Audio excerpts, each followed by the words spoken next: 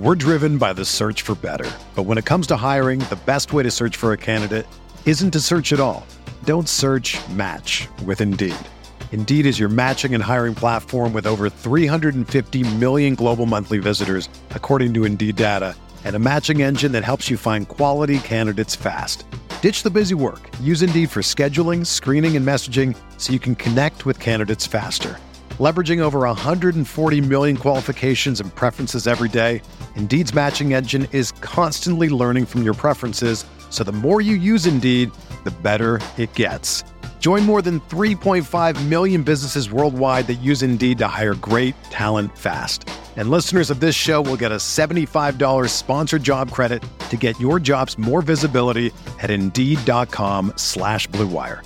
Just go to Indeed.com/Blue Wire right now and support our show by saying that you heard about Indeed on this podcast. That's Indeed.com/Blue Wire. Terms and conditions apply. Need to hire? You need Indeed. This podcast episode is brought to you by Coors Light. These days, everything is go, go, go. It's nonstop hustle all the time. Work, friends, family, expect you to be on 24/7. Well, sometimes you just need to reach for a Coors Light because it's made to chill. Coors Light is cold lagered, cold filtered, and cold packaged. It's as crisp and refreshing as the Colorado Rockies. It is literally made to chill. Coors Light is the one I choose when I need to unwind. So when you want to hit reset, reach for the beer that's made to chill. Get Coors Light in the new look delivered straight to your door with Drizzly or Instacart. Celebrate responsibly. Coors Brewing Company, Golden, Colorado. Ready, set, save, California. It's Sell-a-thon time this Labor Day at your California Ford dealer. Get ready for the best offers of the summer on the 2019 Ford lineup, like an adventure-ready Explorer or the all-new built Ford Tough Ranger. Or get behind the wheel of the 2019 Ford F-150 with the power, toughness, and capability to carry any payload. You've waited all summer for these deals, and the wait is over. So ready, set, save. The Labor Day Sell-a-thon is on now. But don't wait. These deals won't last. Hurry into your California Ford dealer before it all ends September 3rd.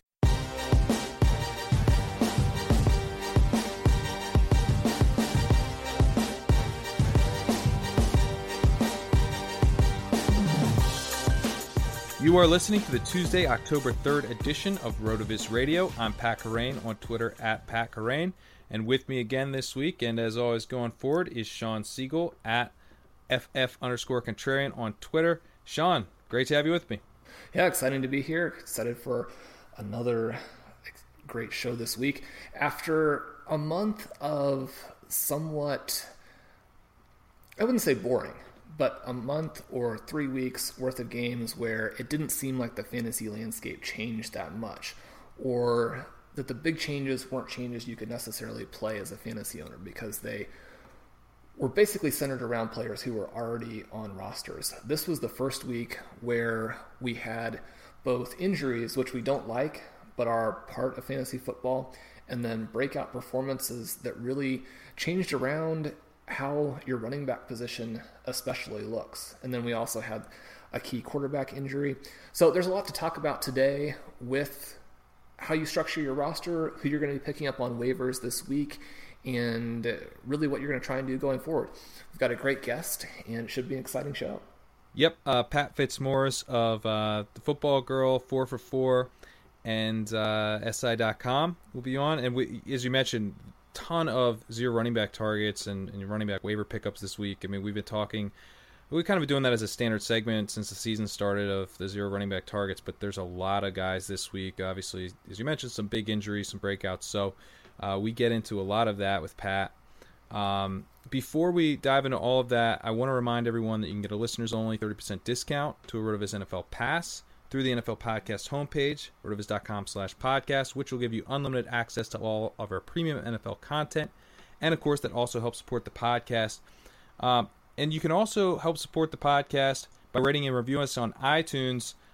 You guys have heard me say that before, but what's interesting about this beg for you to go on iTunes is that we have our own show feed. We've moved over to an individual show feed. It's called RotoViz Fantasy Football Show. We're still on kind of the main RotoViz Radio channel, but if you go over to the RotoViz Fantasy Football Show. You'll be able to just kind of subscribe to our individual show. There are a couple more shows on the channel, but it's pared down significantly from kind of the main channel feed, which obviously has a ton of shows on it as we continue to grow the channel. So, and of course, given that we have a new iTunes feed for the show, the RotoViz Fantasy Football Show feed, it'd be especially helpful if you could rate and review us there. That's a big help, given that those ratings help grow the channel, and this is obviously a new channel. So much appreciated if you leave some reviews on that channel. But let's get into our interview with Pat Fitzmaurice of the Football Girl 4for4 and SI.com, on Twitter at Fitz, FITZ _FF.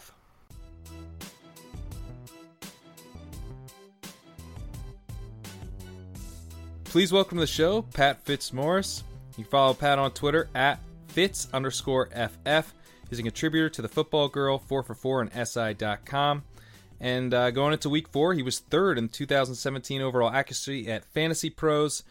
So really excited to get his insight on the show. Pat, thanks so much for joining us. Hey, thanks for having me, Pat and Sean. Appreciate it. Good to talk to you guys. Absolutely. So before we kind of kick off all these questions here, how was week 4 for you? Oh, it was brutal, man. It was really bad. I was clipping along in the season-long leagues pretty well. First 3 weeks were smooth sailing in every league except maybe the Scott Fishbowl. I think that was my only 1 and 2 league, and then just a train wreck this past week. I'm in danger of going 0-6.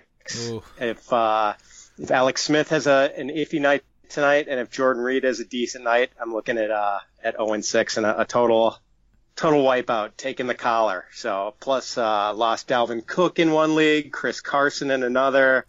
Just bad things all around, man. Who else was responsible for taking you down?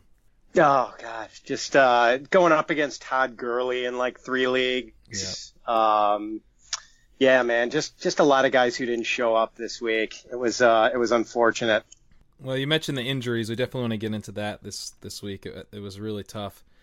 Dalvin Cook and Chris Carson. We'll definitely get into that. Sean, how did week 4 go for you? Not too bad if the evening game goes okay. Last week had a bunch of really high scores and managed to hit the other really high scores for the week. This week, not nearly as high scoring, but sort of the opposite was true. Managed to hit a bunch of other people who were putting up some pretty low scores. So as long as Kirk Cousins doesn't light the world on fire tonight, then most of the high stakes will move along pretty nicely. Nice. Well, we're 1 for 1 on jinxes on the Monday night game. Matt Kelly last week was talking about how Jason Witten was a metronome before he did absolutely nothing. Basically, as he was saying that. So hopefully Cousins doesn't continue that trend there. Well, let's get into kind of some of the news coming out of week 4, going into week 5. Mitch Trubisky was named the Bears starting quarterback today. How do you guys see this affecting the offense? How big of a boost, if at all, maybe is it to Jordan Howard and Tariq Cohen? And then want to get into the passing game stuff as well. But let's start with the running backs. I mean, that's really what we care about with this team. Do you think that Trubisky can kind of keep the offense on schedule a little bit more and boost up the running back value for Howard and Cohen? Yeah, I mean, hopefully just by converting some third downs and, like you said, keeping the offense on schedule and, just keeping some drives running a little longer, that'll get some extra touches for Howard and Cohen. And maybe if he can generate a threat downfield, that's going to lighten up some of the defensive fronts he's seen.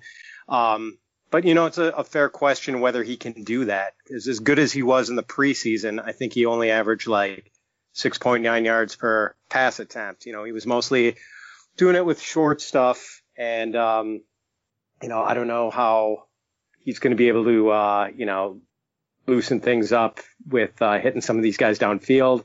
It's not a real star-studded cast of characters at wide receiver for him.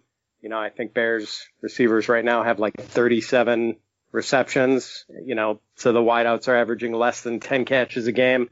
Yeah, we'll see. I mean, I don't think it really changes the outlook all that much for the running backs, but Glennon was just such a train wreck that by comparison, I think it's got to get at least a little bit better. What do you guys think? Well, Pat, big picture, I was kind of wondering, and you've given us a little bit of a sense so far, but do you see this more kind of like what we're seeing with Kaiser, what we saw with Goff last year, where, moving to the rookie quarterback, they try and keep a fairly conservative game plan.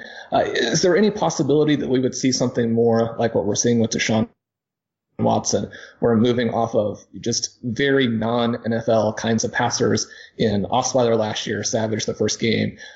We see this big explosion. Obviously, you're talking about very different weapons from the two teams, but is there any, very exciting upside scenario you see here?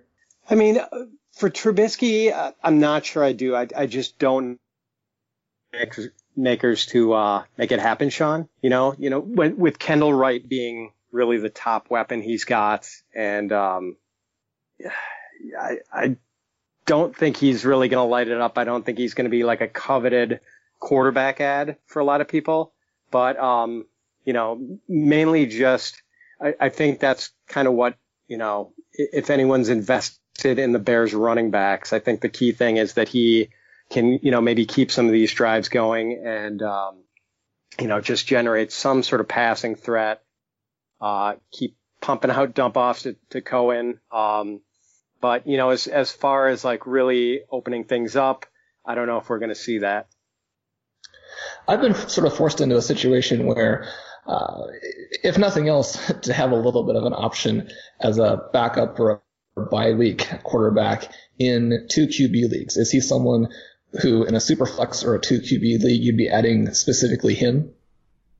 I might specifically be adding him in a couple because I tend to go, I tend to put off quarterback even in the 2 QB leagues a bit. So I'm struggling through in a few with, let's see, I've been trying the Vikings combo in one, Eli Manning, and the Scott Fishbowl, I might dive in since I've been, getting by with Alex Smith at my second quarterback spot.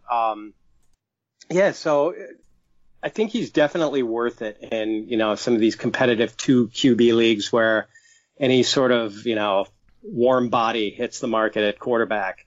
And, I'm probably going to make some exploratory bids this week in some of those leagues. Yeah, I was about to say, I hope you guys are interested in picking him up because I drafted him in Scott Fishbowl and I stashed him after week 1, kind of seeing Glennon in my other two QB leagues. So if you guys weren't going to pick him up this week, I've been wasting a roster spot. But yeah, I mean, what about Zach Miller? I mean, he's been at least, I don't know, semi-interesting, kind of a tight end streamer. Doesn't have a touchdown yet, but has 13 receptions through 4 weeks. Had just 2 for 45 this past week, but he's at least kind of a clear. He's going to get volume if that offense can have a little bit more volume. Is he at all interesting to you as kind of a streamable tight end option with Trubisky? Yeah, I mean, streamable. The tight end position has been such a dumpster dive this year so far, and they're just so few. The circle of trust at tight end is the size of a bottle cap right now. So, if the matchups are right, I'm definitely willing to, grab Miller for a 1 or 2 week stint as a starter. And, I just off the top of my head from memory and seeing the Bears preseason games, I want to say that, Trubisky did throw, a few balls to his tight ends in exhibition games. So, maybe we see a little bit more of that. I think he had a few passes to Shaheen in the preseason and, there might have been a couple to Miller. So, I think Miller might be streamable depending on matchup. Cool. All right, let's move on to Amari Cooper, who's becoming also barely streamable. He, someone, we've been talking about him on this podcast every week, kind of excited about him after week 1, and then the last 2 weeks after week 2, after week 3 have, been much less excitement. Kind of talked about him last week as a potential buy low option, but then Matt Kelly pointed out how bad Cooper has done against Denver in his career, and so we sort of concluded that, maybe the buy window open the buy window wouldn't open until after this past week, and that's definitely looked like, that's the way it played out. Cooper had 8 targets this week, but he just had 2 receptions and 9 yards. Then Derek Carr left the game with back spasms. There's no guarantee that those don't recur, although there seems to be some optimism around Carr and his status. But is Cooper at this point a bust, or is he a buy low now coming off this legitimately tough matchup in Denver? And I'm kind of curious what you guys think there, and then also want to throw out some potential trade options, running backs that you might trade for him. But just generally, where do you guys stand on Cooper right now? Well, it seems like the news today, the latest news maybe is very poor. If he has a fracture, if Derek Carr has a fracture in the back and you have to go to the next quarterback, then you start to get into a very forced situation where I just don't see this improving anytime soon. Cooper is a player I've been very high on. I've been expecting the big breakout. And I think anytime the problem for Cooper owners is that those fantasy owners were big believers. And so then, you get into this situation where I think it's hard not to swing very, very far back in the other direction when you're burned by that, and maybe you're burned by that consistently. But at this point, there's not a lot of room for optimism, because one of the biggest concerns going into the season was just that this is not a player who had a good schedule at all. And so, you're really hoping to see that big breakout, where if you have the breakout and then you have Crabtree on the other side, and then you have this elite quarterback, then, maybe you can fight through these schedule problems. But now we just don't see any of those things in place. We don't see the breakout. Obviously, Crabtree, some injury concerns, Carr, some injury concerns. And so really everything you were hoping for to balance out maybe the red flags, those things are disappearing. So you're trying to fight against this overreaction. You saw with Cam Newton last week, he comes back after the first 3 games. There are still plenty of problems with Cam Newton, but you do see that what he brings to the table is still there. With Amari Cooper, I think it might even be darker than the situation with Newton a week ago. Wow. Yeah. So let me just jump in there, because I was prepping these questions about the time this broke. We're recording this on Monday night at about 8:30, and a couple hours before it did break that Derek Carr is now going to be out 2 to 6 weeks with a back fracture. So I had been reading the back spasms report, but yeah, Sean, to your point, this is actually a lot more of a severe case for obviously both Carr, but also Cooper. If he's out, Derek Carr is out, and then he's got EJ Manuel throwing him the ball, which in terms of, there's a lot of bad backup quarterbacks out there, but Manuel's got to be, below average even for those. So, sorry, Pat, what do you see here for Cooper going forward? Yeah, I mean, it is pretty dark with the Carr injury. It's just hard to see, you have to wonder if he's even going to be able to sustain like wide receiver 3 value from here on out, and as Sean mentioned, there's some, real rough patches with the schedule. He's been through one already. It would be nice if Carr at least came back in time for like weeks 8, 9. I think they've got to buy in 10, and then 11, where they've got like pretty much the tour of the AFC East with Buffalo, Miami, and New England.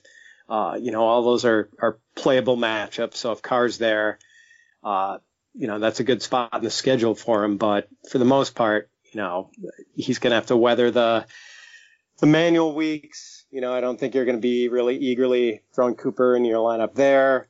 The end of the season gets tough again with KC, Denver, Carolina. It's not looking good right now. Yeah, it's a bummer. All right, well let's talk about a wide receiver who is a little bit less of a bummer here. DeAndre Hopkins. Last week we talked about him because he's leading the league in targets. You saw another 12 targets this week. Sean, you mentioned Deshaun Watson is kind of an upside scenario for Trubisky. Watson's been fantastic. He had 5 total touchdowns this past week. But Will Fuller also saw 6 targets this week and converted for 2 touchdowns. I'm excited what you guys think, or I'm interested in what you guys think about not just Hopkins, but also Fuller, Watson, kind of this whole offense going forward. Do you think Watson can keep up, not obviously this exact pace, but kind of what he's shown over the last 2 weeks? And can this offense support multiple kind of top 24 level fantasy wide receivers?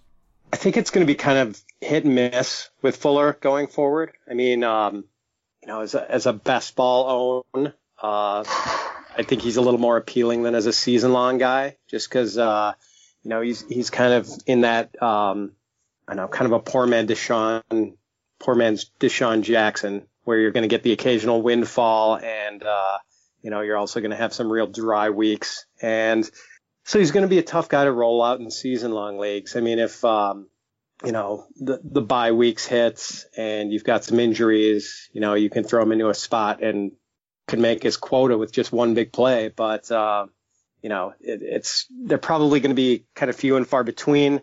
On one hand, there aren't a lot of other targets in that offense besides Hopkins, but, Hopkins can kind of suck the air out of a room, and at least as far as these other guys go. So, Fuller's an intriguing talent, and I think there will be some nice weeks along the way, but, he's going to be kind of hard to depend on.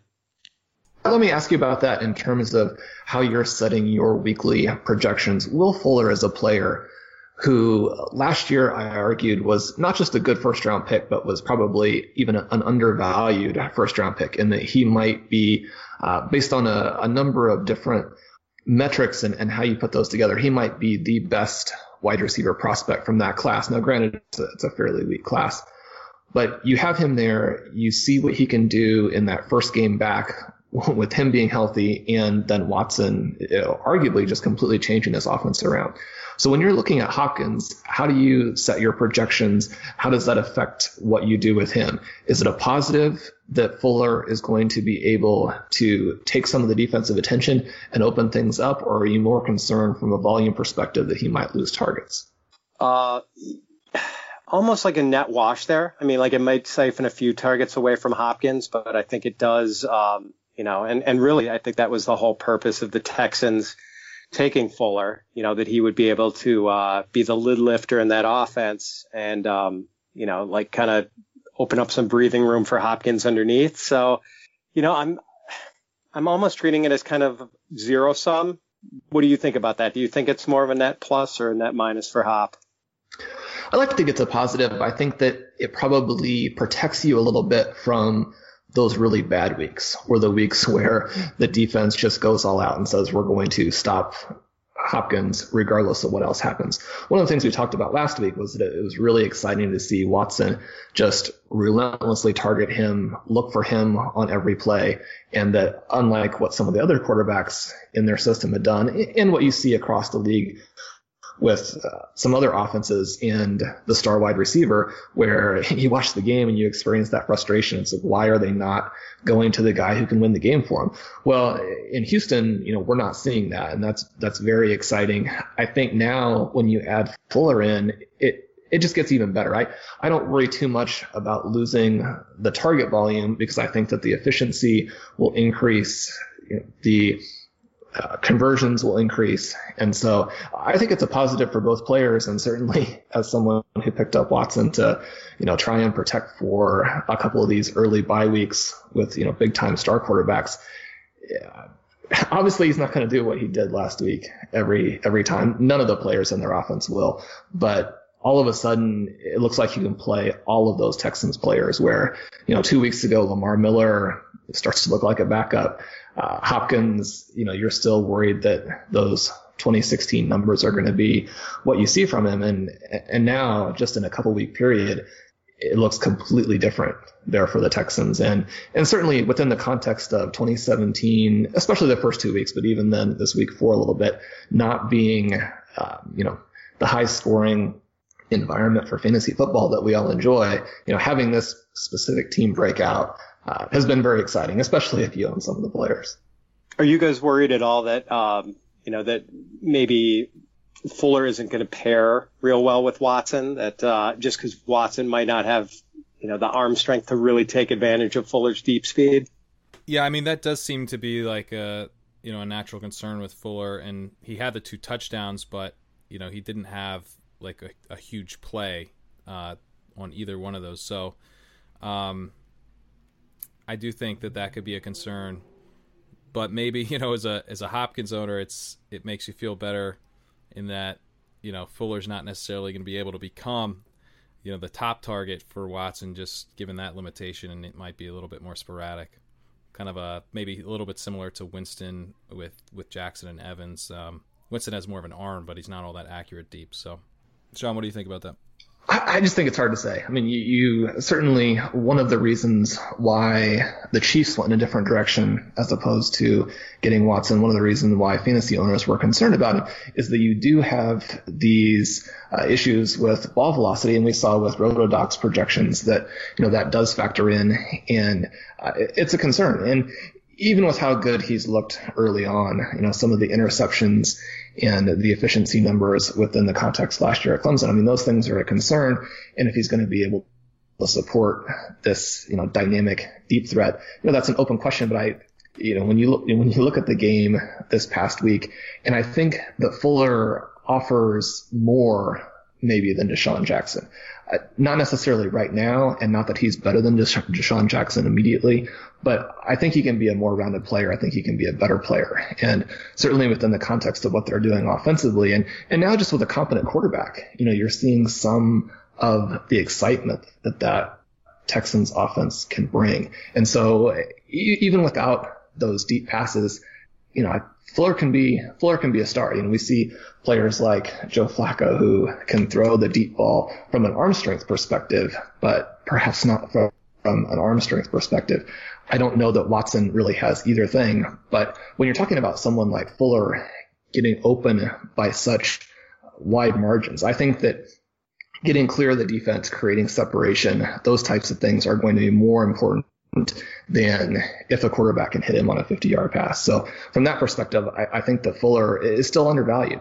He's somebody where if an opposing owner has him, and Fuller's the type of player you would expect, again, to be sort of owned by true believers as opposed to just someone who was being picked up as a value. But if you have an opposing owner who's wanting to sell high based on this game, then I think you should look at that, because I don't think that this game is going to be the end of it. Sort of as Pat said, I do think he's going to be someone who's tricky to play, because obviously you're not going to get those 2 touchdowns every week. But I think you're going to get a lot more than some people think. So put out the trade offers, and if someone thinks they're selling high on him, then maybe you can get a good deal this week. Yeah, and I just want to go back to Cooper for a second. I mentioned wanted to kind of throw out some trade targets there, but I forgot to do that. So would you, in terms of like trade targets for Cooper, would you trade a guy like Lamar Miller for Cooper?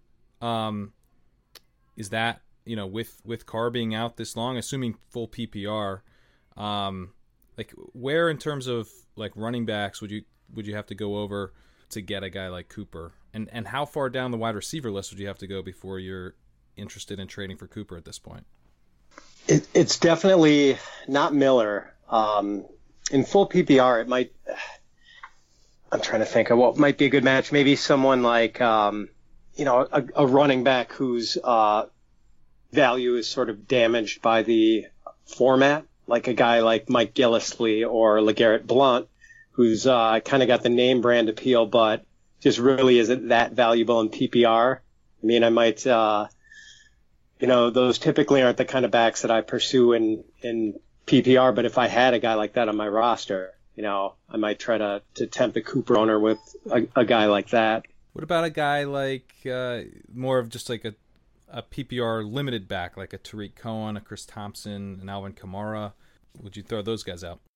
Pat, I got an interesting trade offer 3 or 4 days ago that featured Cooper for Chris Thompson, and I didn't respond to the offer, not because I thought the offer was offensive. I mean, obviously you're looking at this, a second round pick for like a 15th round pick just 3 or 4 weeks into the season, but you do have to respond to the changing circumstances. Thompson has been spectacular, albeit in a role that would not seem to be sustainable, whereas Cooper has been awful. So even then, in the course of 3 or 4 days, I'm going from, clearly not having taken that offer to where the offer is still on the table. But I feel like it's a situation where you have to go back and say, you can't just hit accept. You've got to go back now and say, is this offer still available? Are you still willing to trade someone like Chris Thompson for Amari Cooper? Would you make that trade? I wouldn't do it. I'd rather have Thompson right now. And even knowing the volume limitations, I would still rather have Thompson than Cooper at this point. What about, Kamara? We're getting a little further down, I would guess.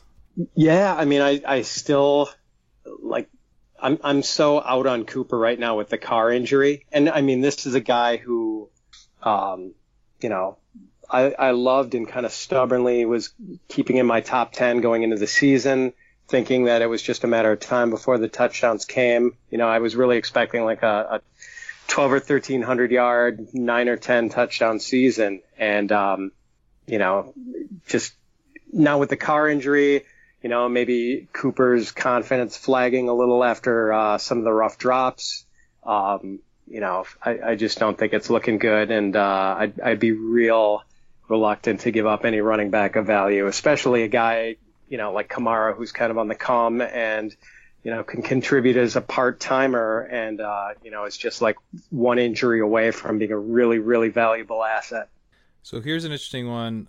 What if you could, we'll talk about this guy a little bit more later, but what if you could grab Latavius Murray off waivers this week and flip him for Cooper? Ooh, that's interesting. For that, I guess, even though I wound up with a lot of Latavius Murray in MFL 10s for some reason, because he was always the guy like sitting there in round 17 before I started drafting my defenses. In a situation like that, just because I think he's going to have some limited PPR appeal, I think I'd be happy to flip him for Cooper. Give myself a little wide out depth. Sean, if that offer comes in your inbox, are you ignoring it? Were you thinking about it? Obviously, in most of my leagues, I'm looking to get running backs because I drafted heavy wide receiver as usual. But I do think that Cooper, one of the possibilities with the quarterback injury is that you would see the replacement QB feel like Cooper was his way to address the situation. So if suddenly Cooper is getting much greater volume, and we didn't see this at the end of the game the other day, but the hope that I would have is that Manuel goes out there and just relentlessly targets him. And one of the things we talked about before is that Derek Carr, he reads the defense, he reads pre-snap. Often that pushes him to Crabtree or to Cook. I think in an optimistic scenario, you would hope that Manuel doesn't have that. And as a result, the volume might even go up, in which case, there's always this long shot scenario that Cooper actually emerges as a result of this injury. So when you're talking about replaceable running backs who a week from now, might be back on the waiver wire, I definitely would prefer to have Cooper. But just this conversation, I think, really illustrates how far he's fallen and that, the breakout isn't happening. Yep. Agreed. All right, we're going to get into some more stuff here, but I just wanted to mention MyBookie, which, last week I mentioned that there was kind of a one last week to try to get a RotoViz pullover that we've got coming out. They're like half-zip pullovers, gray with the red logo on the front. There's actually one more week to get that, so I got to correct that. Read the copy wrong. We're actually going through this week to get one of those pullovers, and the way you do that is you sign up with MyBookie at mybookie.ag. You use the promo code ROTORADIO, ROTO radio, and then you get a 100% deposit bonus with that code as well. And they're also adding in a $25 casino chip on top of the 100% bonus. So, if you deposit $100, then they give you another $100 plus the 25 just kind of added in. Again, that's mybookie.ag with the code ROTORADIO. We're going to announce the winner of the RotoViz Half Zip pullover on a future episode. In order to get that, like I said, use the code. Then also email us at rotovizradio@gmail.com with a copy of your sign-up confirmation. That's how you enter to win that pullover. And I also got to mention with mybookie.ag that they pay out in just 2 business days, reliable, fast payouts, best of the business. So head over there, sign up with the code RotoRadio at mybookie.ag. All right, let's get into Doug Martin, who's returning this week from his 3-game suspension.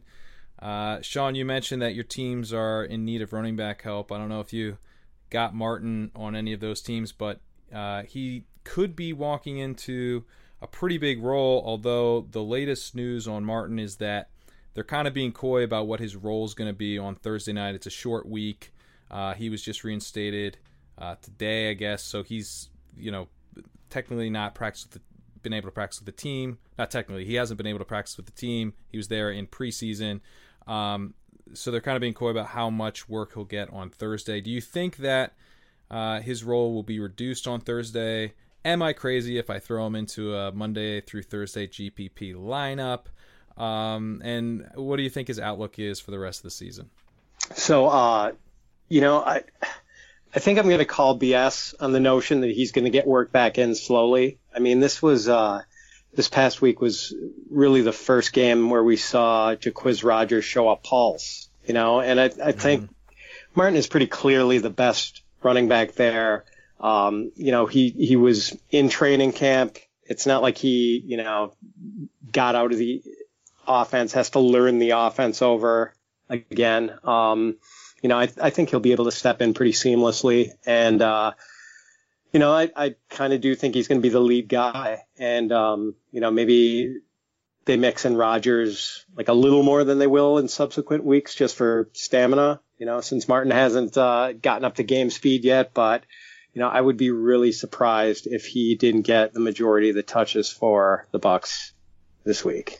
Sean, you're known as a contrarian. Am I too contrarian if I use Martin in a GPP on Monday, Thursday? Well, my biggest question is you have him coming off of the layoff, and you do have some new weapons there in Tampa, but they've been inconsistent in terms of how they've looked through the first several weeks. My question for Pat would be, how much should we be concerned about the layoff, and how much should we be concerned simply about the fact that he was not a good player last year? Because we have this issue where he's gotten his life together, he's gotten clean, and the narrative has been very, very positive. But how much of that was responsible for, and we can't know for sure, obviously, but when we're looking at Doug Martin, we're evaluating Doug Martin, are we saying that we should just look at his good seasons? Because he's also had a number of very poor seasons in the NFL. Martin's good every other year, Sean. This is a good year.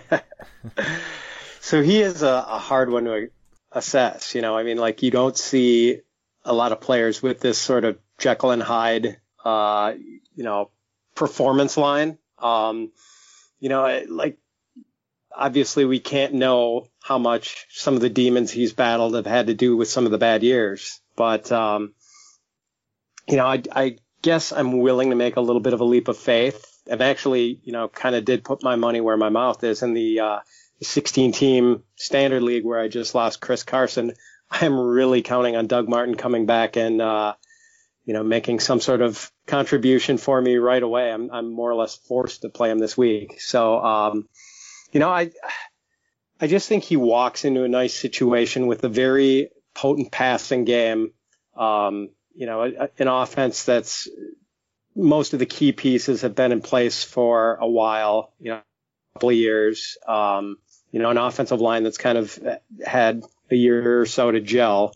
I'm just betting that it's kind of this is sort of a good spot for him. And, I think it's going to be, if not one of the great years, the equal one of the real banner seasons he's had, I at least think it's going to be not one of the disasters of the past. Yeah, and I think that is true as well. And I would put him in to lineup certainly if you need a player. I guess my biggest concern with Martin is simply that he falls into this group of running backs who are good and occasionally very good, but I don't know that they're difference makers to the level where you would necessarily want to be going out to acquire them just generally. So when I think of Martin, I think of him as being in the group that, perhaps also include a player like CJ Anderson, a player like Marshawn Lynch, a player like Eddie Lacy. And I mention those three guys because we've seen their seasons play out in very different kinds of ways. And so perhaps the comparison of Martin to those players would be apples and oranges, but perhaps that gives a little bit of sense of at least what I see as being possible scenarios where if you have a player who's good but not great, perhaps not difference making, then, very much at the whim of or just very subject to other conditions that occur in the game. And I think, Pat, the thing that you mentioned about being in a good offensive situation, hopefully that is the thing that at least helps carry him.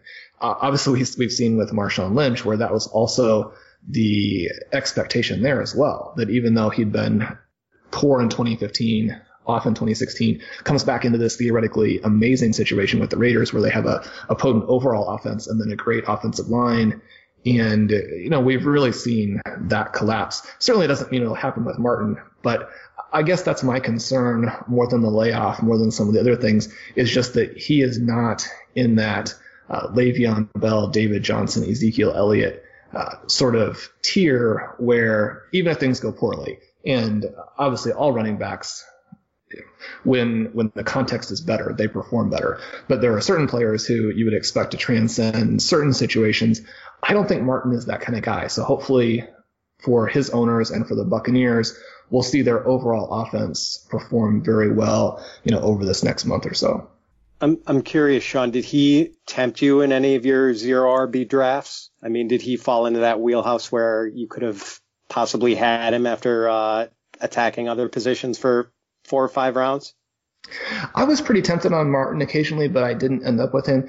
And the reason is that holding him through that first 3-week period, you sort of burn a roster spot where I was hoping, and the way that I like to construct the rosters is to put the players in a situation where things could change significantly. So at the running back position, I'm looking for players who can see this very large change in value. With Martin, obviously, you can have that in that, he goes from being suspended to not suspended, but you have to burn that roster spot for the time. And still going in the 6th, 7th round, then I'm not even sure that the downside of just a bad Doug Martin season is priced in at that point, much less those first 3 games. So I didn't have him, but certainly I think that would have worked for certain players with the strategy based on the rest of your roster construction.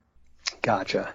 Well, yeah, I'm in the same situation as you, Pat, where I've got Chris Carson just went down for me and Scott Fishbowl, and Doug Martin is now going to be stepping in. So I'm kind of hoping for the optimistic scenario that we discussed with him. But I wanted to talk about Andrew Luck, a guy we didn't really touch on last week.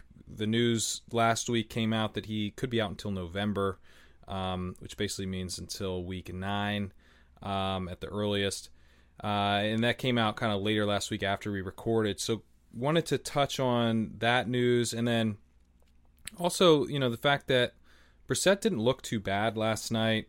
Hilton and Moncrief have been well below their typical output over 4 weeks, but Hilton had a pretty big week 3, and then Brissett looked actually somewhat capable in Seattle last night. But, on the other hand, Hilton and Moncrief have been really struggling against, they had their first 3 matchups against the Rams, Cardinals, and Browns, all of which are allowing a lot of points to fit to wide receivers.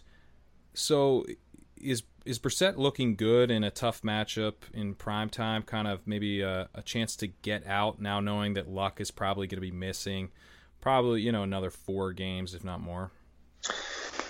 Yeah, I mean, Hilton might still have some value, if you were looking to make a trade with a desperate team that really needed wide receiver help and someone, and let's face it, there are a lot of people still clinging to the hope that Andrew Luck is going to be back in like 2 weeks and he's going to be as good as new. And, I think a lot of the people who, do this, for a living or who, do podcasts and write about fantasy football, we tend to be a little more, gimlet-eyed as far as Andrew Luck's outlook goes. I don't think any of us are really expecting to see the old Andrew Luck within the next month or so. So I think you could probably still recoup some value for Hilton. I'm not sure you could on Moncrief. For me personally, I mean, Moncrief's a guy I'm totally willing to drop in typical 12-team leagues. I just don't think the value is going to be there, and I'm not really willing to wait it out on him to see, wait for Andrew Luck to round back into form after missing all of camp and, so many games. So Hilton maybe, but not Moncrief. So, Pat, I've got a very specific sort of fanciful question for you, a specific league-based. I've got this team that we've talked about a little bit where I have David Johnson and Allen Robinson. And I think like a lot of other people, just in terms of interacting with the community, somehow if you had David Robinson, then Allen Robinson seemed like they were always on the team together. In a very flukily, luckily situation, I have that team that's going to go to 3-1 this weekend. Has Todd Gurley, has some other players who I think Greg Zuerlein basically is pulling that team to the 3-1 record. I also have some other guys like Jordan Reed, Tyler Eifert, a bunch of injured players. I'm trying to add more injured players to that team so that if it makes it to the playoffs, it will have a roster that is unlike virtually any of the other playoff rosters, with the exception of Gurley, who at this point looks like he may pull quite a few teams in there. On that team, I weirdly selected Andrew Luck. He was like the 15th or 16th quarterback off the board. And at that point, it didn't seem, like a big deal to draft him and stash him. But with the new news, with the fact that even if he comes back, his playoff schedule is absolutely brutal. And again, I think in a little touch of serendipity there, I have luckily added Deshaun Watson and, was on the bench this week, wasted all those points. But going forward there in that type of scenario, is there any point to continue to hold Andrew? I personally don't think so. I just don't think we're going to see him I don't think we're going to see the old Andrew Luck, until, late December, mid-December, sometime before. I don't know. I just don't. I think it's going to take him a few games to get back into the flow. But then again, in a league like that, Sean, where you have been the cat falling out of a third-story window and landing on your feet, who knows? with the luck going the way it has, I'd almost be tempted just to, see if you could get lucky one more time and have it happen. Like, personally, I'm not willing to bet on it, but, I guess, betting on talent sometimes can be the right move, but, I'm just like such an injury pessimist in this case and in most cases with guys coming back from these major issues that, I'm not willing to do it, and I'd kind of rather keep my roster fluid. Yeah, and Sean, you mentioned that schedule. Indy's at Jacksonville for Week 13, at Buffalo for Week 14, home for Denver Week 15, and at Baltimore Week 16. And then Indy also has a Week 11 bye. Yeah, so even if he comes back Week 9, you get him at Houston, home for Pittsburgh, which has been a tough matchup, and then you get your bye, then Tennessee, home for Tennessee, which is a solid matchup, but then the string of games I just mentioned. So he could come back for Week 9, and you could maybe want to play him for one of those weeks. So pretty tough to hang on to Luck, I think. All right, well, let's get into some zero running back candidates. We've been kind of doing this every week, and this is a big week for zero running back pickups. Going to do that after this quick break. Fantasy football fans, listen up. If you love fantasy football, then you need to try my new favorite app, Draft. Here's how it works. You do a draft that lasts for just 1 week, and there's no management. Just set it and forget it. Once you're done drafting, that's it. No trades, no waiver wire. Draft even takes care of last-minute injuries for you. Drafts start every couple minutes, so you could join one right now. And the best part? You play for cold, hard cash. Drafts start from just $1, so there's a draft for everyone. There's no salary caps, so you play in real-life snake drafts, just like you would with your friends in a season-long league. So come in, join me, draft against me on Draft Today. Download the app anytime. Just search Draft in your app store and join a game in minutes, or play right from your computer on playdraft.com, whatever you want. For a limited time only, all new players get a free entry into a draft when you make your first deposit. But you have to use the promo code RVRadio. That's right. Play a real money game for free just for using my promo code RVRadio on your first deposit on Draft. Just search Draft in the App Store or go to playdraft.com and come play free with promo code RVRadio.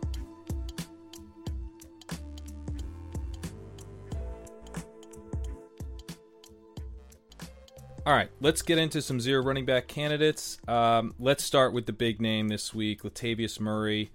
Mike Zimmer confirmed today that Dalvin Cook tore his ACL and is out for the season. Latavius Murray, I think, will be maybe the biggest pickup of the year.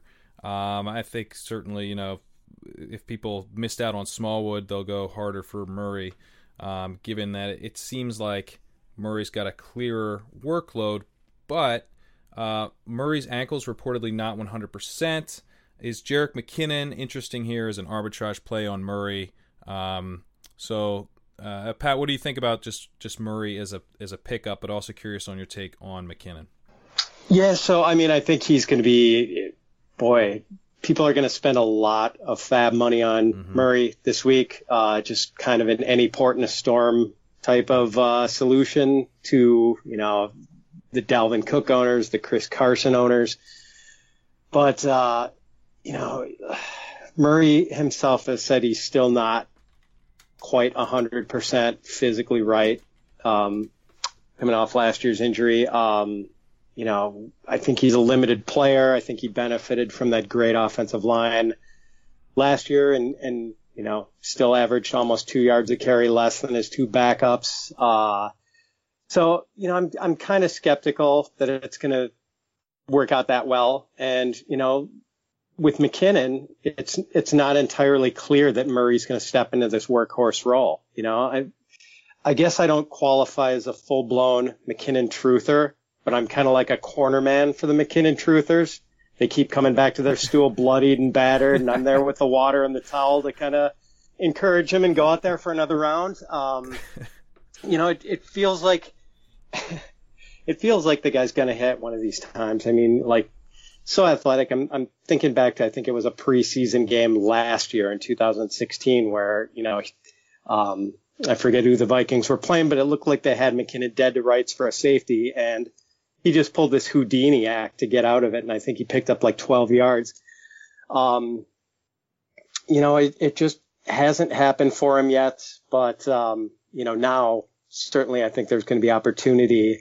Unfortunately, I guess he had some sort of an ankle injury late in this game this past Sunday. So, we don't know the extent of that injury or whether he's going to be able to play in week 5. But, I do expect some sort of Murray-McKinnon split going forward. And I kind of do think McKinnon's the more talented guy. So, we'll see how it goes. And I'm probably going to pick him up in at least one league in case he finally hits.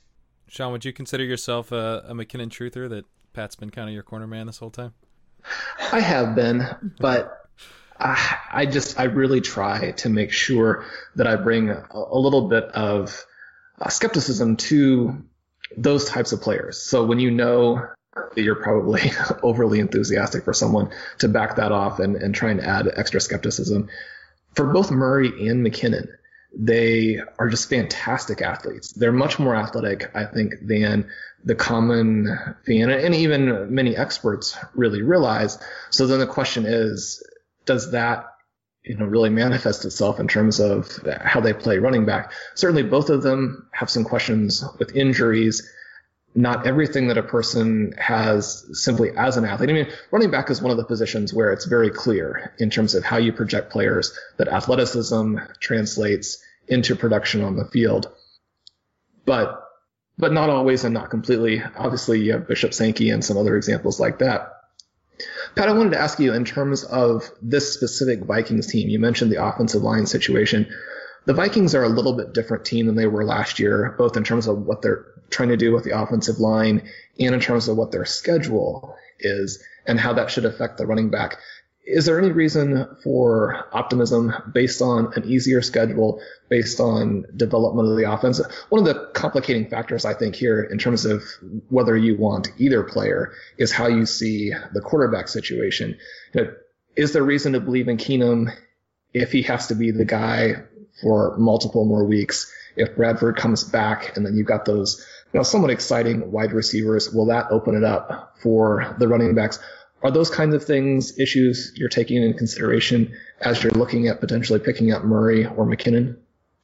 A little bit, yeah. I mean, I'm trying to, even though they're taking, hit after hit here, I'm trying to remain bullish about the Minnesota offense. I certainly invested heavily in the wide receivers, and so far Diggs and Thielen are managing to, Diggs especially preserve value even with the quarterback change, and Keenum's at least a competence backup. So I guess it's not as quite as ideal as it would be if we had a clean bill of health for Bradford. But I'm not too worried. I don't think that really takes the luster off of either of these guys or diminishes their speculative value. It's definitely, you're still speculating with these two, but, I'm not bailing out just because it's Keenum instead of Bradford, I guess. Let's go to Wayne Gallman, who I think would normally have been, I think, a pretty expensive pickup, but maybe a little bit more under the radar this week. He had 11 carries, 42 yards on the ground. He had 2 receptions, 8 yards and a touchdown through the air. Paul Perkins and Orleans Darkwa are banged up. And Gallman's pretty versatile back. I think it's possible he could be kind of a 3-down guy. I guess my thing with the Giants is that they seem to always be working in another back. So, I think Gallman could have a 3-down skill set, but I would maybe be skeptical that the Giants would actually use anyone in a true 3-down kind of role. But where do you guys stand on Gallman? Is he also kind of a way to maybe underbid on Murray and just get Gallman for cheaper than he would go on a different week? Yeah, I'm kind of interested in him just because I'm not worried about Perkins, reclaiming that role. Like if Gallman does anything, I think it's his job. I mean, Perkins has just looked so bad, and Vereen's going to keep his role for as long as he can stay healthy, I think. But I think the only reason for pessimism on Gallman, I guess, well, other than the fact that he's not, an especially electrifying prospect and, athletically pretty pedestrian. But as you mentioned, Pat, he did catch some passes at Clemson. I think he had 20 receptions every season he was there. But the offensive line, I think, is the one thing that's going to hold back any giant running back. But at the same time, they've got to get something going on the ground, at least, they have to at least be able to go through the motions of having a running game to keep pass rushers off Eli. Yeah, I think it's kind of funny that the Gallman went 11 for 42, and people are like, "Oh my God, he's so much better than Perkins!" Like, exactly. Like he's efficient. Right. It might not be an actual productive running game, but they do need some sort of scarecrow back there to at least keep the Crows from going all over Eli. The biggest thing here seems to be just that the Giants, despite what they committed to him in terms of the contract, they just appear to hate Shane Vereen or think that he has really no value to bring anything to the table for them, to where even when they're in some hurry up situations, even when they're trailing by multiple touchdowns late, they don't want to put him in the game. And so if you're potentially not going to lose those kinds of touches, it clears it up a lot more. And the Giants running backs just aren't going to score a lot of fantasy points. But if they're concentrated in one person, then not a lot could still be enough to perhaps get you over, a bye week type of situation. Or if you're really hurting, if you had multiple injuries, maybe just right from the get-go here. So he did bring a spark to them immediately. And those can be the players who are overvalued. Gallman had a very poor, draft process, and is in a situation where, despite Perkins and Darkwa and Vereen all being incredibly underwhelming, it took multiple injuries to get him on the field. But now that he's there, it definitely looks like it may be difficult for them to get him back off the field. Yeah, I mean, that's an interesting point, Sean, about their lack of Vereen. I mean, you would think that with the game scripts they've had, being an 0-4 team and trailing so often, you could make the case for just kind of going hurry up and keeping Vereen on the field. But over the last 3 weeks, I think he's played fewer than 30% of their snaps. So, yeah, maybe that makes the opportunity for Gallman even bigger than, commonly perceived. Yeah, and one thing, Gallman did not have a good draft process and slipped in the draft from, I think, where people thought he might go when we started out. But Matt Friedman developed at RotoViz the workhorse score, which kind of looks at how much running backs are used in sort of situations that matter, kind of excluding blowouts and that type of thing. And Blair Andrews has kind of continued that work after Matt left RotoViz. So looking at the scores for this season, Wayne Gallman had the highest score in the class, 87.13, which is pretty high score. Basically, again, in those situations that matter, he's getting 87% of the work is how I think that works out. So, he topped the class in that, and that's been a fairly good indicator for late round running backs. Basically, the guys that everyone's overlooking, workhorse score is a pretty good metric for helping uncover some gems there. So he's been kind of on my radar. It's just, he's been super, super cheap in Dynasty, given his draft capital. So I kind of, hold out some hope for Gallman. And I do think that, with the offensive line, I don't think he's not going to become necessarily a league winner, but, he could be startable here through the bye weeks, I think. Let's move to Aaron Jones, who, as I'm looking at the workhorse score here, it was third in the class. Jones at one point kind of looked like he was going to be maybe the premier pickup as we saw Montgomery go down Thursday night. Jamal Williams went down shortly thereafter. So it seemed like Jones was just going to be the guy everyone spent all their fab for. But then the news since on Montgomery has been pretty optimistic. The Williams injury isn't a major one. So Jones is going to be kind of more of a short-term ad here, but Jones again has kind of an all-around skill set. He could be a 3-down guy in the NFL. Is he kind of worth a short-term ad? How much are you interested in adding him off of waivers this week? Sean, let's start with you. Well, Jones looks like a player who I think the comparison is Amir Abdullah without all of the competition for the high-value touches. Now, we saw this past week where Abdullah actually didn't see those touches. So Riddick wasn't very involved. Zenner wasn't involved around the goal line, or he was in for a couple of plays, but not ones where he had the handoff for the running back at the goal line there. And part of that was that Abdullah had played really well in that game, so they really wanted to keep him on the field. The other part of it, though, was just that when his opportunity did expand to include some of those high-value touches, all of a sudden he's a viable starter.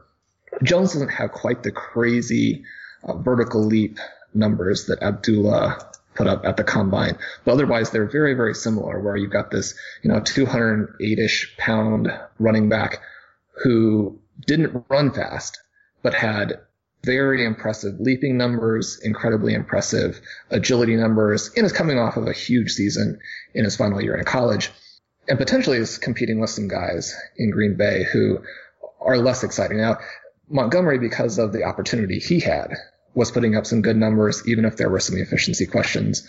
Jamal Williams, I don't think, is actually that interesting. And so then when the injuries created the situation for Aaron Jones, I mean, if you look at where Abdullah was being drafted, put him or someone who's arguably even a little bit better, and I know most people wouldn't make that argument, but I think it's a fair argument to make. Put someone like that in an offense with Aaron Rodgers, suddenly that becomes very, very exciting. So, Pat, my question would be, I own Jones in Ryan McDowell's kitchen sink league, and I have him on my taxi squad.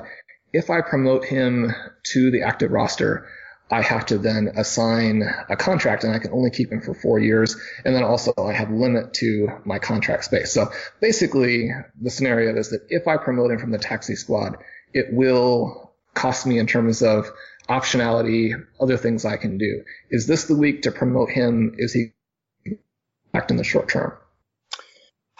I think it's possible that he could help you this year. So I would be, in favor of a promotion, just because I think, especially with running backs and the relatively short life expectancy, I wouldn't be too worried about the 4-year window, and trying to get recoup your value from him in that window. But I do think that it's possible that he becomes, kind of a key contributor this year, just because I guess I'm so down on Jamal Williams. So I think he's had 34 carries now between the preseason and the regular season, long gain of 6 yards. He's just basically no wiggle, just kind of running into piles and not moving them. I think Jones might have already passed him with his, performance in the Thursday night game against the Bears. And, Ty, it remains to be seen whether he's going to be able to hold up to sort of workhorse usage. He's got the sickle cell trait, which I think is kind of a concern, as we've seen with John Brown, about what the lingering effects of an injury can be. I don't think, a rib injury is maybe falls into that category of an injury you'd worry about lingering. But, I just don't know if Ty's going to be able to stay healthy all season, being used as much as Green Bay has used him so far. So, I do think Jones is a chip worth keeping around, and I think he could have value as early as this week. And actually, I'm kind of hoping he has value as early as this week, because I might have to start him in the Scott Fish Bowl.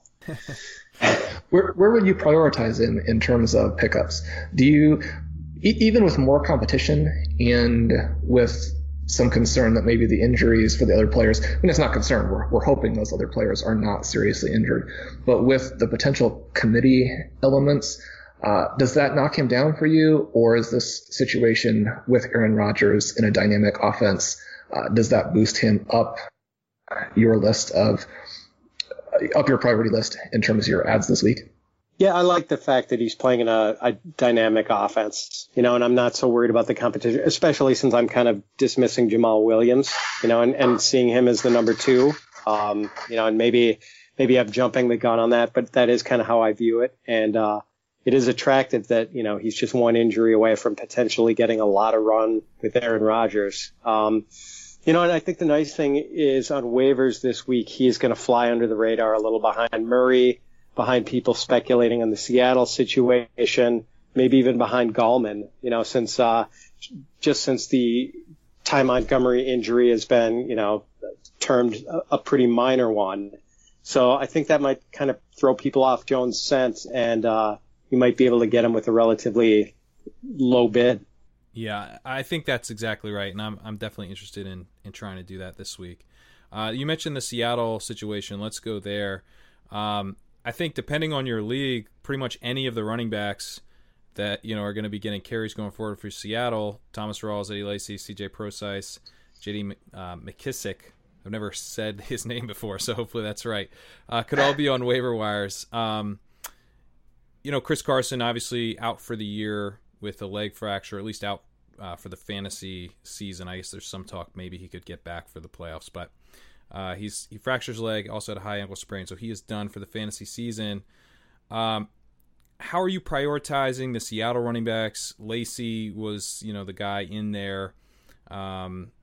Besides Carson and McKissick, Prosise was hurt. Rawls was I think a healthy scratch, inactive for that game. So, do you prioritize Lacy over Rawls, and how do you prioritize the passing down backs? And then, where do these guys kind of fall within some of the names that we've already mentioned? Pat, let's start with you. Yeah, I was really kind of wrestling with this one today, especially since Pete Carroll is kind of I don't know. So he's got Lacey active this past Sunday, Rawls inactive, but today he was kind of making it sound as if Rawls was ahead of Lacey in the pecking order. I guess my priority right now would be, if I had to rank these four, I would say Prosise number 1, Rawls number 2, Lacey number 3, McKissick 4. I could be totally off on McKissick, and I'm not, necessarily dismissing him just because he was, because of his wide receiver background, because, we've been talking about Ty Montgomery, and he's shown that, you can make the wide receiver running back transition, and McKissick did look good, but I just get the feeling that he's kind of a placeholder for Prosise. And, now Prosise is expected back this week. Lacey just kind of looks cooked to me. I'm not really willing to shell out any fab capital for him. Rawls, I guess, fits the early down mold, but, there are enough questions about him where I'm not really going to break the bank making a play for him. And, when it gets down to it, I guess I'm just willing to make a bet on Prosise's athleticism and receiving skills. And, just the fact that he's a little more dynamic than any of these guys, with the possible exception of, the mysterious Mr. McKissick. So, that's how I'd order it. And I'm very curious to hear what you guys think and how you guys would order it. Well, I know that, Pat, you also lost Carson, and so who will you be looking to pick up this week? That's a unique league, Sean. That's a 16-team, 24-round pick, and we do not have waivers. You have to trade out of your misery. Oh God, that's rough. It is rough. Yeah, I just don't think that this Seattle team can run the ball, and I think, based on what they've done in the past and what their identity is, they're going to continue to say that they need to run the ball and that they're going to establish the run. But simultaneously, I think their coaching staff is too good to really make that an emphasis in terms of what they're actually doing, how they put their game plans together, how they execute during the games. What we've seen these last several weeks is that even in a situation where perhaps their receiving firepower is not at the same level of a lot of other teams, that Russell Wilson can get the ball down the field, can make this an explosive, dynamic offense that scores a lot of points and does it through the air. So if you're going to score a lot of points, that's exciting for the running backs, because then you have this opportunity for Rawls or Lacey to really be their version of Gillislee. The problem is just we don't know who it's going to be, and we don't know if they can even run the ball down around the goal line if they have multiple chances. The offensive line is that bad, and Rawls and Lacey are struggling that much. So I guess I would go with the passing down backs, try and add both of them when you have the opportunity. But the Seattle is a great situation to illustrate what we're trying to do with rosters just across the board, where really you're trying to continuously churn running backs at the bottom of your roster. And so especially if you're in a situation where you have some people who aren't very exciting, or now you're starting to solidify your group of wide receivers, you could even cut some playable wide receivers in order to try and roster multiple players from the Seattle running back group, because we're really quite a good distance from knowing yet what this team is going to look like and who they're going to be down the stretch when it really counts for fantasy owners. Yeah, that's all great points. This is definitely a deep week for running back pickups as well. Kind of to the point of trying to roster multiple guys. 3 more that I want to touch on here before we close out. Alex Collins, Sean, he's a guy you mentioned last week as kind of a deeper pickup. He started this week, went 9 for 82 for the second straight week, weirdly enough. He did have a fumble that caused some concern. And there's, obviously, again, just 9 carries, but the potential for some increased workload if he continues to outplay Terrence West. Deontay Foreman, he had 8 attempts to Lamar Miller's 14 last week. He had 13 to Miller's 23 this week. He's obviously, I think, a very dynamic runner and someone that could continue to eat into Miller's role.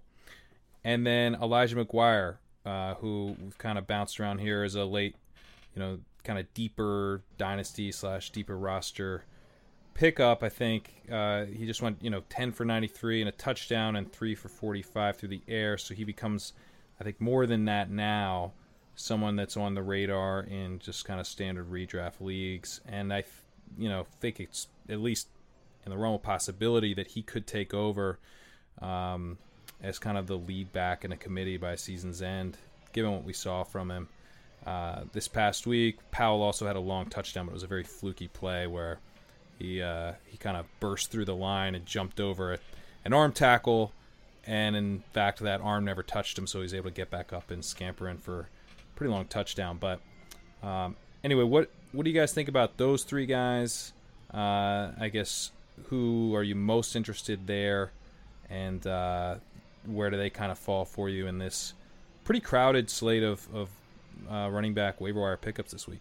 For me, I guess I'm still most interested in Foreman of those guys, even though I think Miller kind of has stopped the slide a little bit. I mean, it was starting to seem as if Foreman might be on the verge of a takeover there, and then Miller just had, a fantastic game on Sunday to kind of put that to rest, I guess. But yet Foreman is still getting work, and as Sean had mentioned earlier, the Texans' offense is looking a lot more exciting now.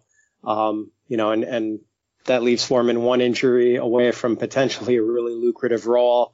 So, and meanwhile, some potentially helpful part-time work where, in the right situation, or if Miller was banged up, Foreman might be flex-worthy. I guess McGuire, I would probably put second. I think they have to get an extended look at him. I don't think they're going to necessarily try him in a workhorse role.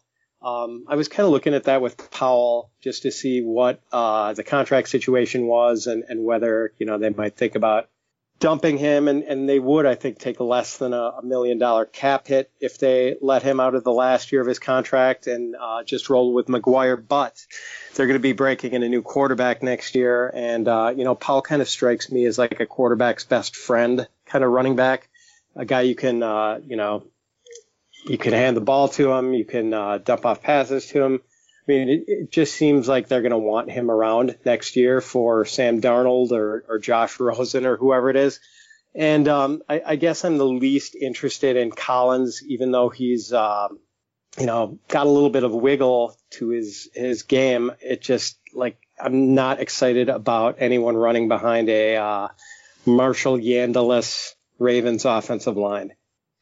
Yeah, it just doesn't seem like the Ravens are a team that is going to have the types of high-value touches that would allow a running back to consistently be startable. We've seen several of these guys put up some games that, if you had them in your fantasy lineup, you would have done okay. They would have been able to bridge to maybe a hopefully a better performance or a breakout performance by someone later. But unless that offense dramatically improves, then it's hard to see really any of those players being priorities, even if individually they all have some people, or at least Allen and Collins have some individual characteristics that are fairly interesting. I wanted to go back to McGuire for a second and talk about this Jets situation. One of the things I didn't understand going into this season was this idea that they were going to go with Powell instead of Forte because they're rebuilding and Forte is this sort of old veteran. That seemed like it sort of ignored the fact that Powell also basically fits into that category, in that if you're a rebuilding team, he's not going to be the running back of the future. Is there any strange kind of possibility here that the Jets are decent enough that they would postpone some of this temptation to look at McGuire, to emphasize McGuire?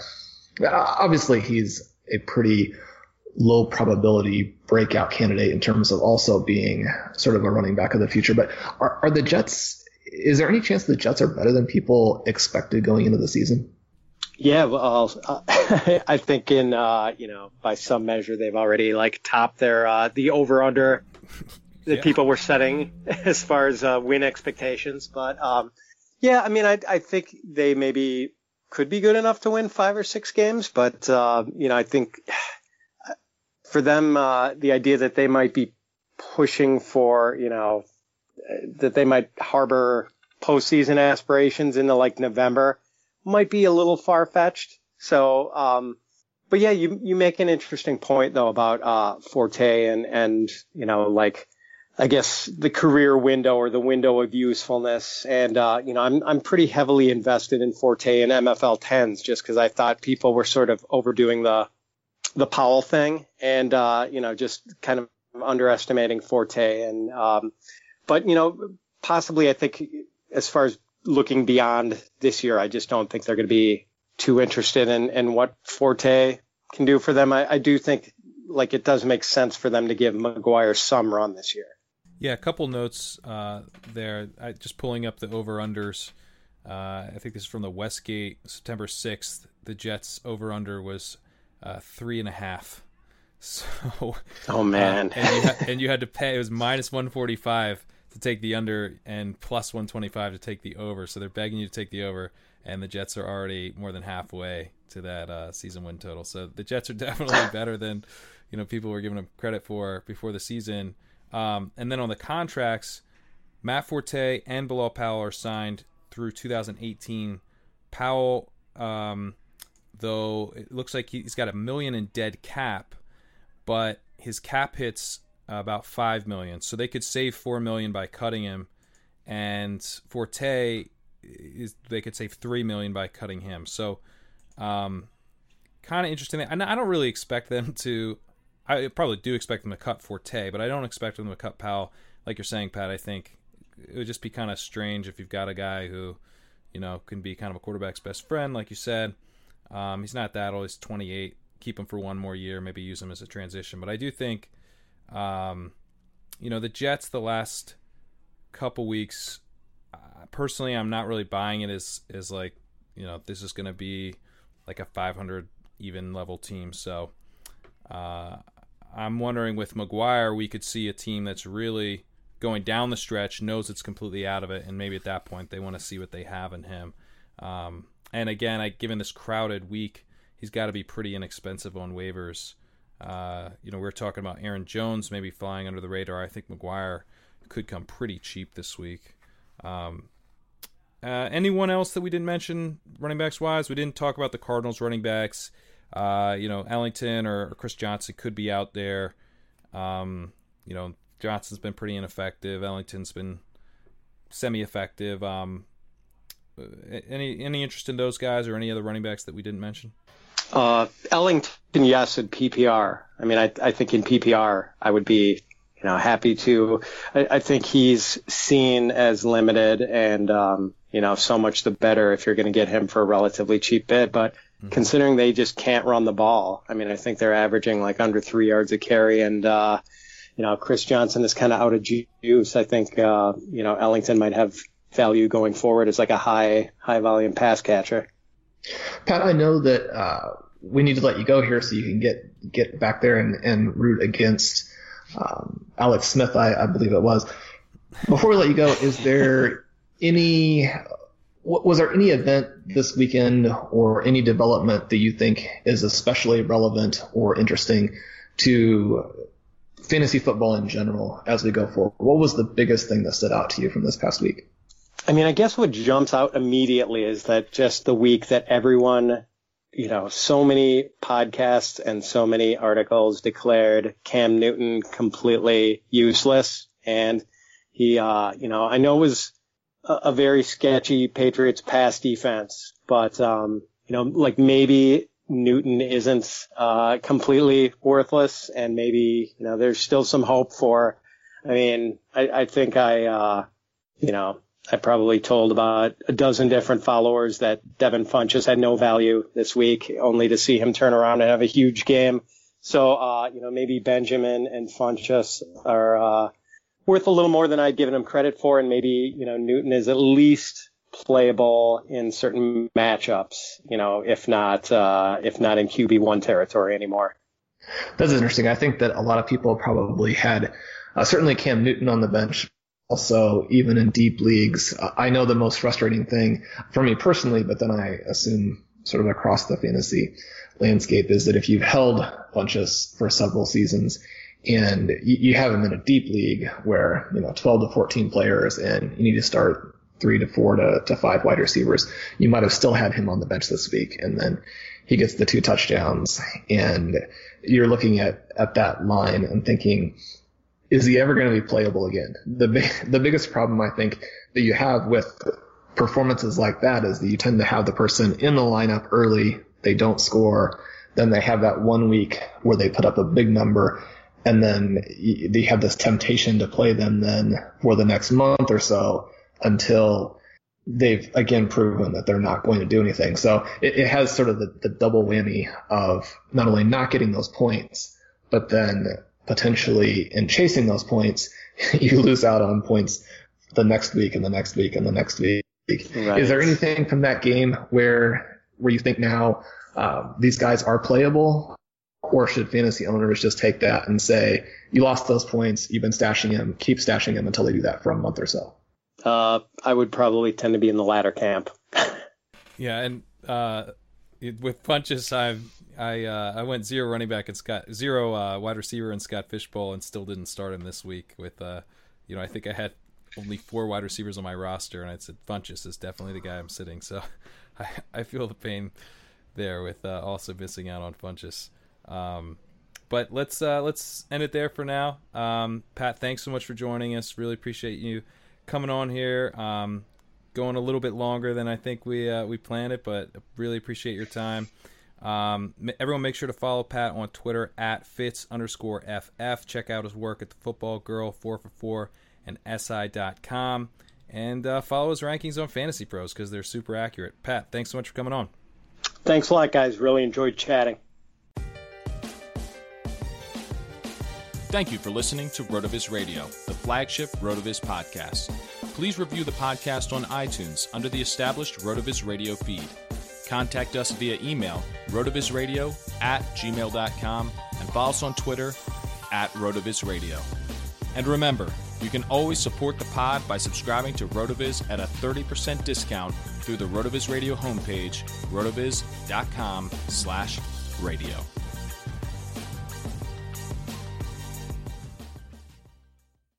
E-cigs don't burn tobacco leaves, and they come in lots of flavors. That's what tobacco companies tell you. Here are 3 things tobacco companies don't say. 1. Many teens don't know their flavored e-cigs have nicotine. 2.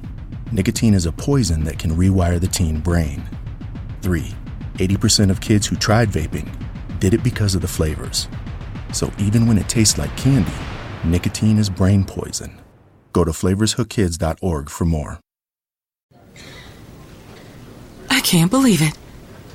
That Gerald is presenting the quarterly budget report with finger puppets? Look, here comes a 1.7% decrease in fixed overhead. Hello, everybody. No, I can't believe how easy it was to save hundreds of dollars on my car insurance with Geico. Who are you? The projected increase in organic Q3 revenue. Hooray! Believe it, Geico could save you 15% or more on car insurance. Whether you're a world-class athlete or a podcaster like me, we all understand the importance of mental and physical well-being and proper recovery for top-notch performance. That's why I'm excited that Unified Healing is sponsoring podcasts on the Blue Wire Network. Unified Healing is a new and super innovative global network of wellness centers powered by Energy Enhancement System, or EE System. If you haven't heard of the EE System yet, then you'll want to listen up. This technology promotes wellness, deep relaxation, purification, and rejuvenation. Wherever you are across the globe, access to a center is easy and affordable. Interested in experiencing the EE System technology for yourself? Go to unifiedhealing.com/bluewire to learn more and find a center near you. That's unified, UNIFYD, healing.com/bluewire. No material or testimonials on the Unified Healing website are intended to be viewed as medical advice or a substitute for professional medical advice, diagnosis, or treatment. Always seek the advice of your physician or other qualified healthcare provider with any questions you may have regarding a medical condition or treatment and before undertaking a new healthcare regimen, including EE System.